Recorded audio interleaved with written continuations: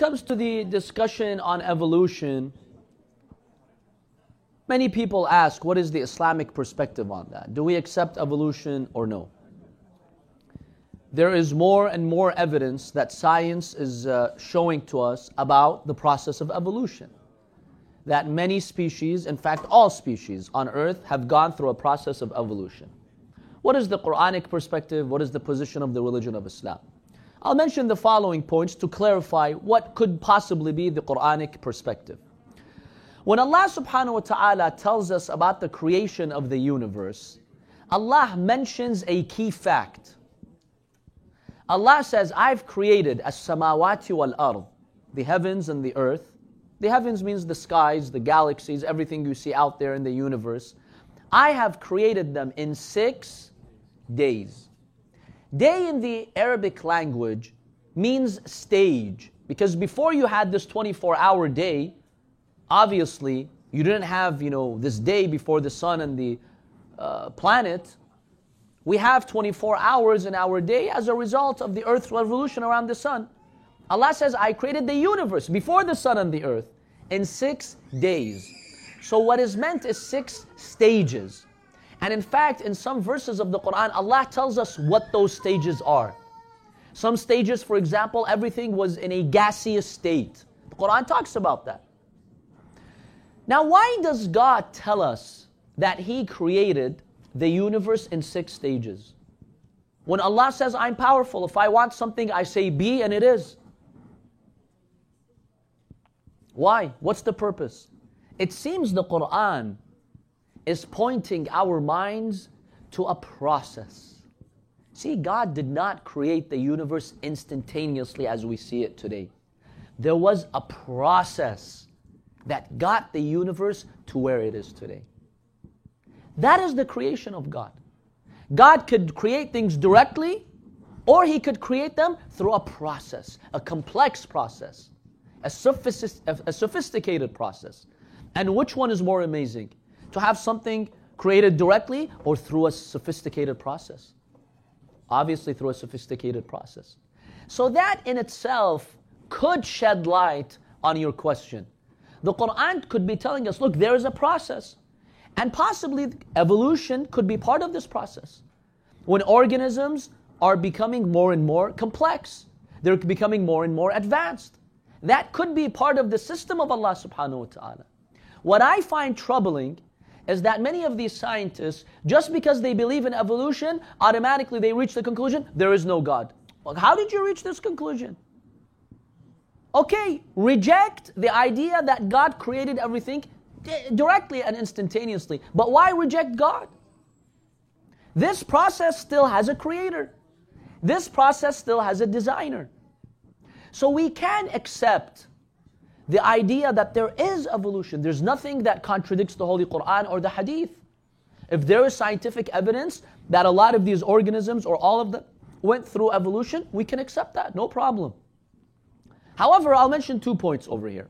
First of all, evolution today has been able to demonstrate that within a species, there is evolution. You see species evolving. But for these species to have evolved from other species, this yet has to be confirmed. We still don't know. They make it seem as if this is a fact, but there's no evidence for that really. So we need to just be careful with that. Within one species, yes, or similar species, we see that there is an evolutionary process. But evolution from one species to another completely different species, we still need more evidence for that. We yet do not have that evidence. A lot of people don't know that. Ask them to produce for you one example. Tell them, show me one example of one species evolving into a completely different species. There is no evidence for that. Up till this day, there is no evidence for that. Strong evidence. So that's one point to keep in mind. Number 2, the human being. We can accept that other animals, other organisms, other creatures went through evolution. What about the current human being? First of all, we have verses in the Quran that point to this, and also many hadiths, that before Adam alayhi salam, there were human-like creatures on earth. There were.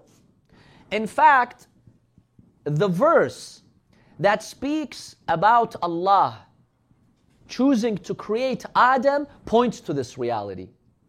Because when Allah subhanahu wa ta'ala informs the angel, قَالَ إِنِّي جَاعِلٌ فِي الْأَرْضِ خَلِيفَةً, He told them, I plan to create a Khalifa on earth. What was their objection?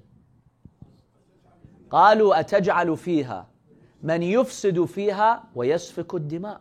Oh Allah, are you going to create someone who's going to spread corruption and kill each other? Why did they say that? How did they know what Adam is?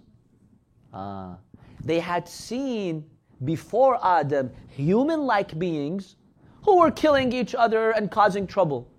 So they asked Allah, why create another one who's going to do the same? This verse in itself tells us there was a creation before Adam who looked like Adam. And we also have many ahadith from the Ahlul Bayt, peace be upon them, specifically from Imam Ali ibn Abi Talib alayhi salam, that talks about humans who looked like Adam. قَبْلَ آدَمِكُمْ هَذَا أَلْفْ Adam, as one hadith states. In the hadith literature, they are also called the Nasnas. This could be a reference to the Neanderthals, a reference to the Homo erectus, whatever it may be, it's a reference to them.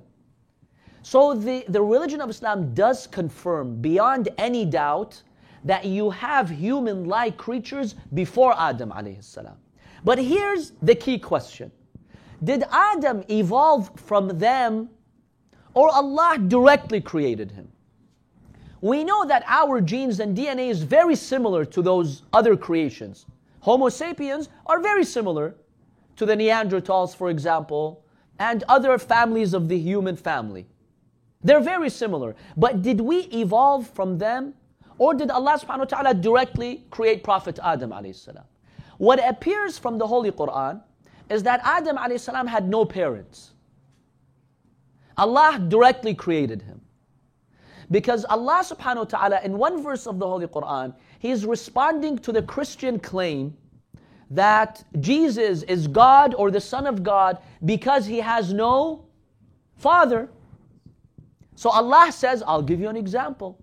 Just like Jesus had no father, Adam is like him too. In fact, Adam has no father and no mother. Allah subhanahu wa ta'ala created him. So we could argue that while the Quran is not explicit about this point, it seems to hint that Adam alayhi salam had no parents. Allah directly created him. So put the human beings on the side where it seems from the Quranic perspective that Allah directly created Adam, and then Allah subhanahu wa ta'ala created Bani Adam, the children of Adam, through him. But as for other organisms, other creations, we can accept that there's a process of evolution.